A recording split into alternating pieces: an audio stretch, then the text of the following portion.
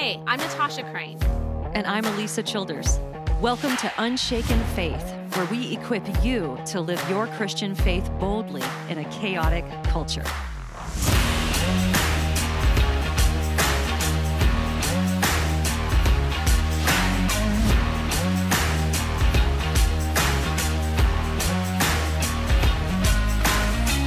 If there's one thing everyone agrees on today, it's that love matters and everyone should be loving. So whether you're a Christian, a secular humanist, a Muslim, a Mormon, or anything else, you almost certainly agree that love is one of the most important values for humans.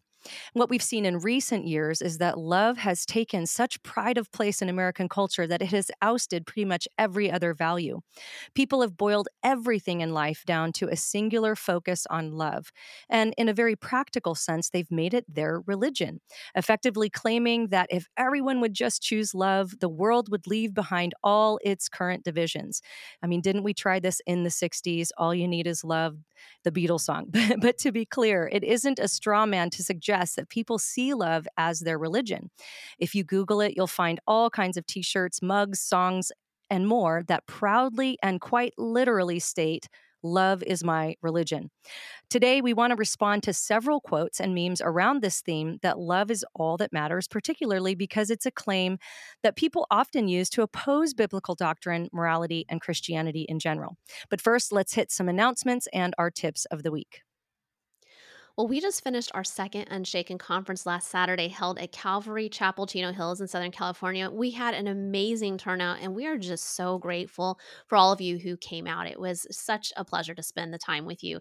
And it's going to be a few months now before we have our next stop, but it's coming September 23rd in Tucson, Arizona. If you're planning to be there, you need to get your tickets now. The discounted early bird tickets are still available for that location, but they will likely be gone soon. In fact, the early bird tickets are already sold out for Nashville, which will be held on November 4th. But if you want to go to Nashville, you still can. It's just that the early bird tickets are sold out. So you can get your general admission tickets at unshakenconference.com.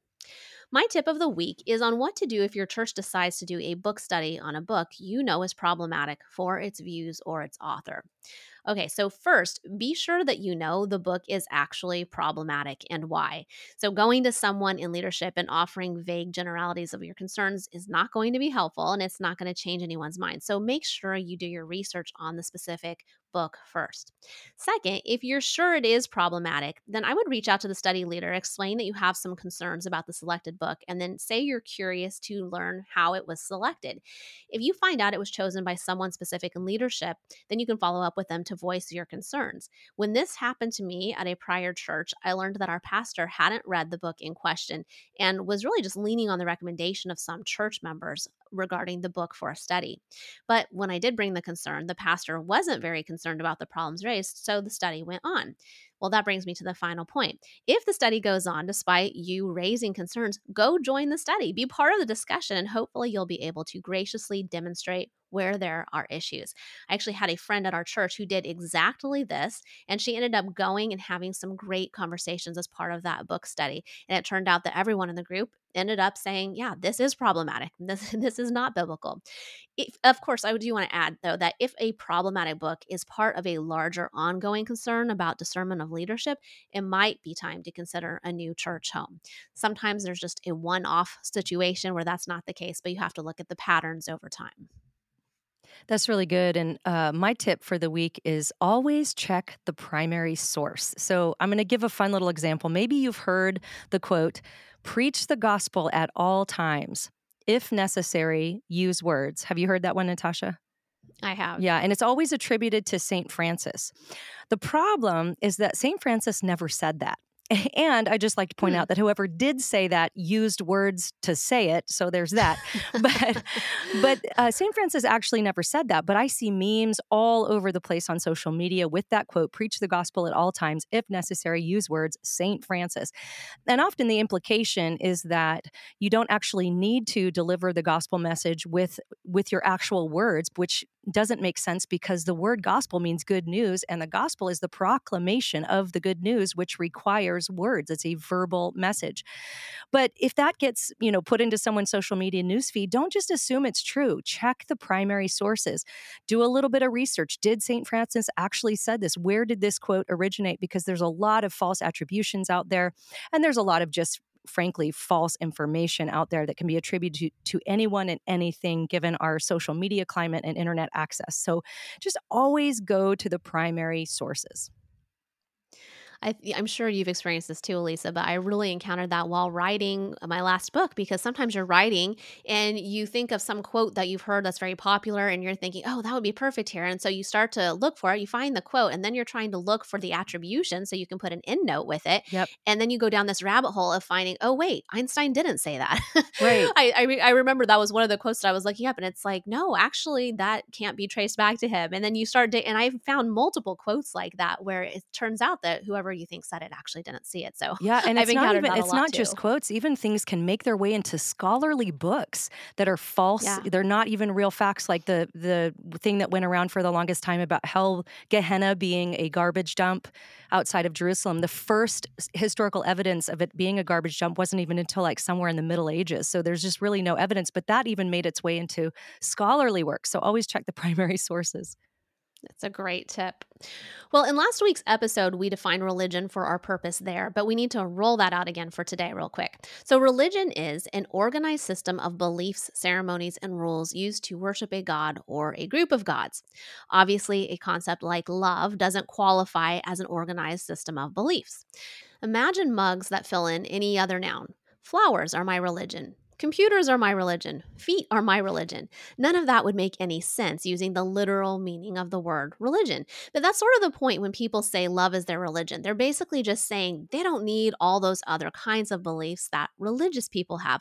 All they need to know and practice is love, and anything else is secondary. Well, the most important thing to immediately recognize about statements and or philosophies of this nature is that love requires a definition. And we've talked about this a little bit before on the podcast, but we're just going deeper into it today.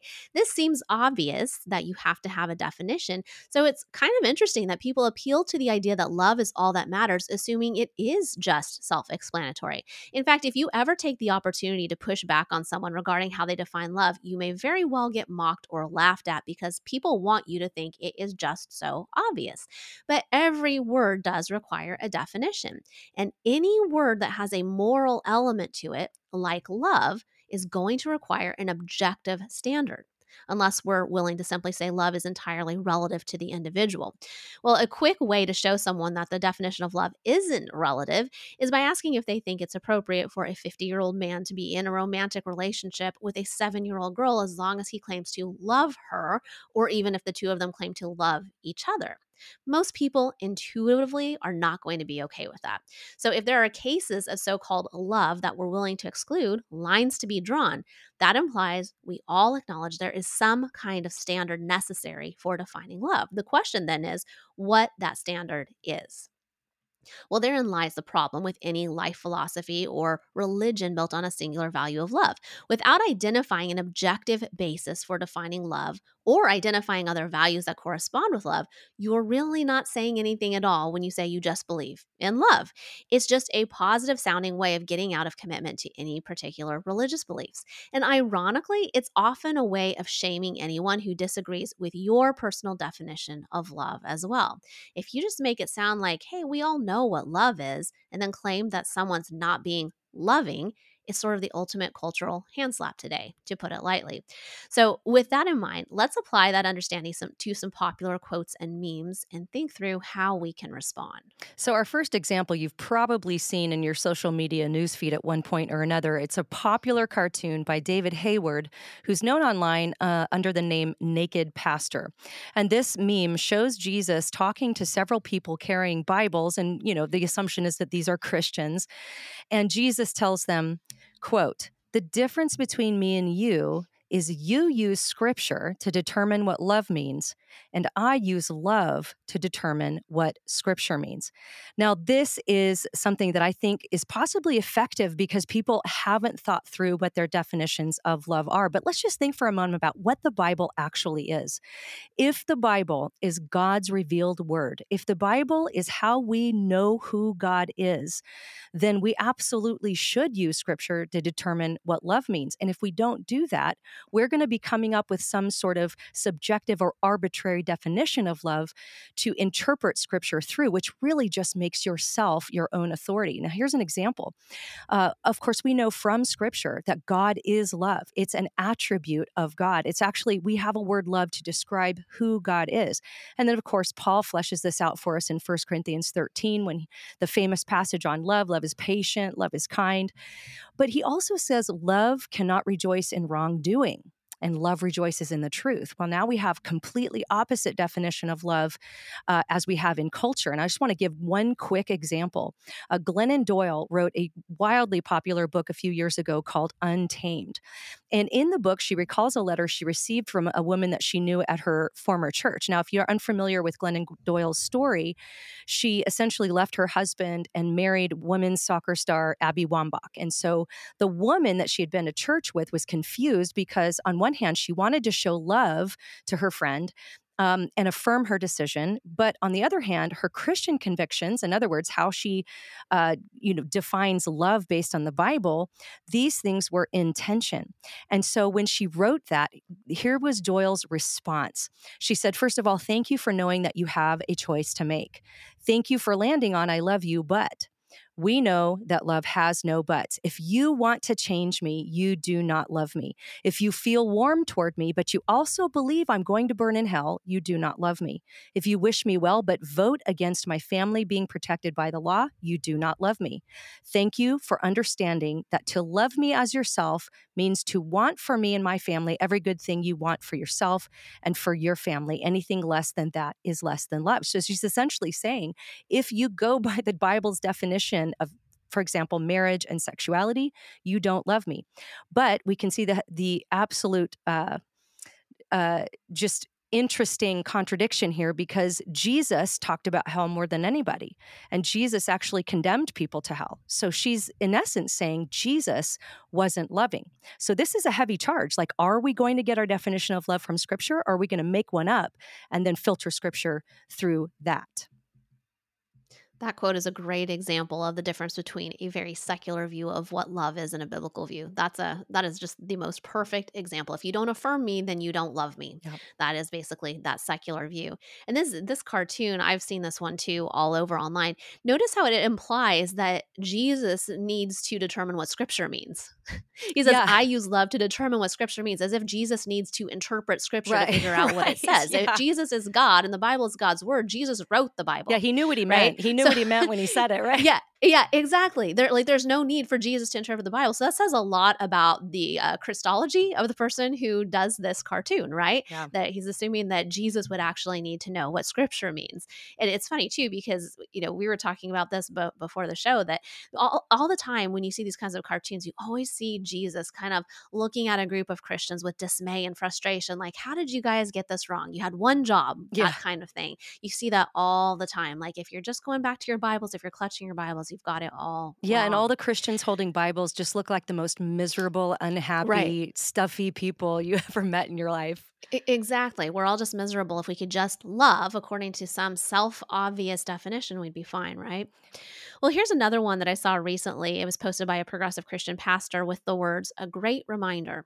And here's what it said, quote, Buddha was not a Buddhist. Jesus was not a Christian. Muhammad was not a Muslim. They were teachers who taught love. Love was their religion, end quote.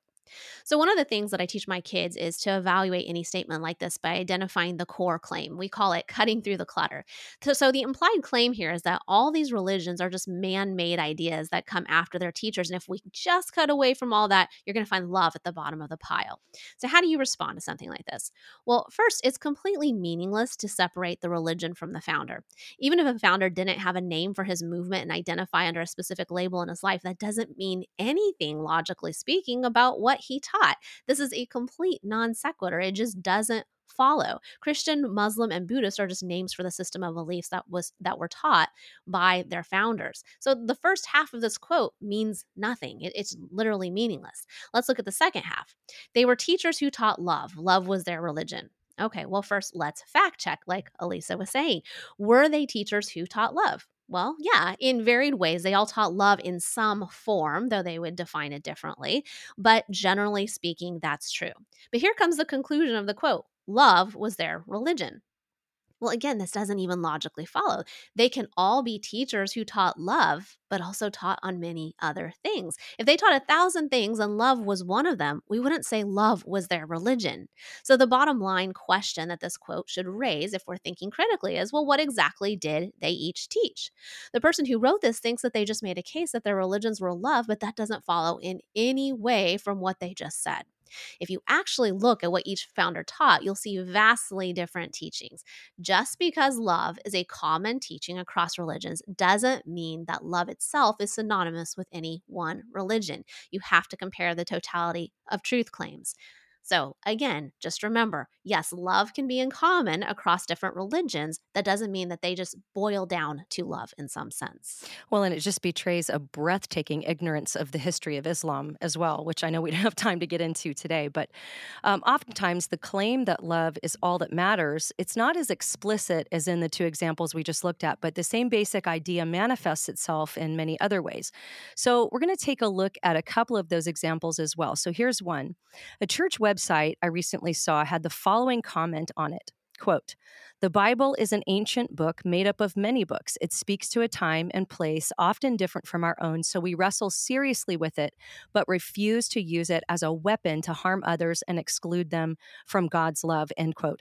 So I would actually agree with the first half of this quote. The Bible is an ancient book. It is made up of many books. It does speak to a time and place often different from our own, and I do wrestle with it seriously. And because of that, though, I disagree with the rest of the statement, which says we refuse to use it as a weapon to harm others. Now, of course, I'm not going to use the Bible as a weapon to harm others, but what they mean with this quote, using it as a weapon and exclude people, is basically to put any sort of moral obligations onto other people. So, for example, a church that might say, we believe that marriage is a covenant commitment between one man and one woman for a lifetime.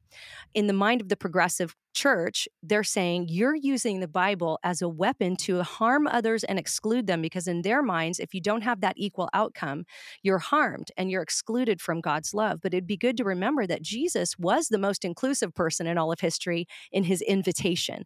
He invited everyone to deny themselves, pick up their cross daily, and follow him. But he's also the most exclusive person in all of history, in that those who do not choose to trust in him and to deny themselves and pick up their cross and follow him, they are excluded from his goodness and love and mercy for eternity.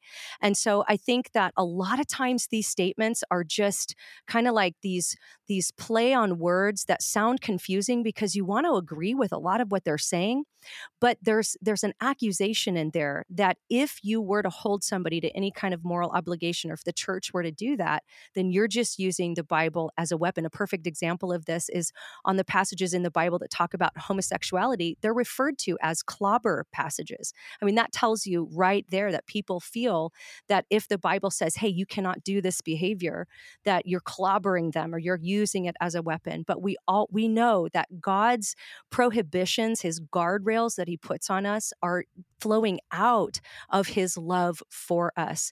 And that is because it's for our good, but also because he is perfectly holy and just and righteousness. And his holiness means he can have no unity with sin, which is how we want him to be, because we don't want him letting sin into heaven, because then heaven would just be another version of hell, or at least another version of what we've got on earth right now, which is far from perfect, if you haven't noticed. And I think that in all of these examples, think about in you can apply this in any meme that you see, but imagine what the meme or the quote is presupposing about the nature of the Bible. If the Bible is actually God's word, as Christians should believe, then it's not something that is weaponized. It's not that these passages are clobbering people or that people are using them to clobber others, as long as they're being interpreted rightly, of course. And so if something is presupposing that the Bible is not God's word, then you're going to know that that person, whoever the originator is of it or whoever is sharing it, does not agree that the Bible is actually God's word. And so that is going to be a major difference in how you're going to see things from where they're coming from. Well, thanks you guys for listening today. Don't forget to subscribe to the Alisa Childers podcast and the Natasha Crane podcast for more long form episodes where we go deeper into topics like these. For now, let's remember that as Christians, we have a firm foundation to stand on. That, as Psalm 62 puts it, is our rock and salvation, our fortress where we will never be shaken.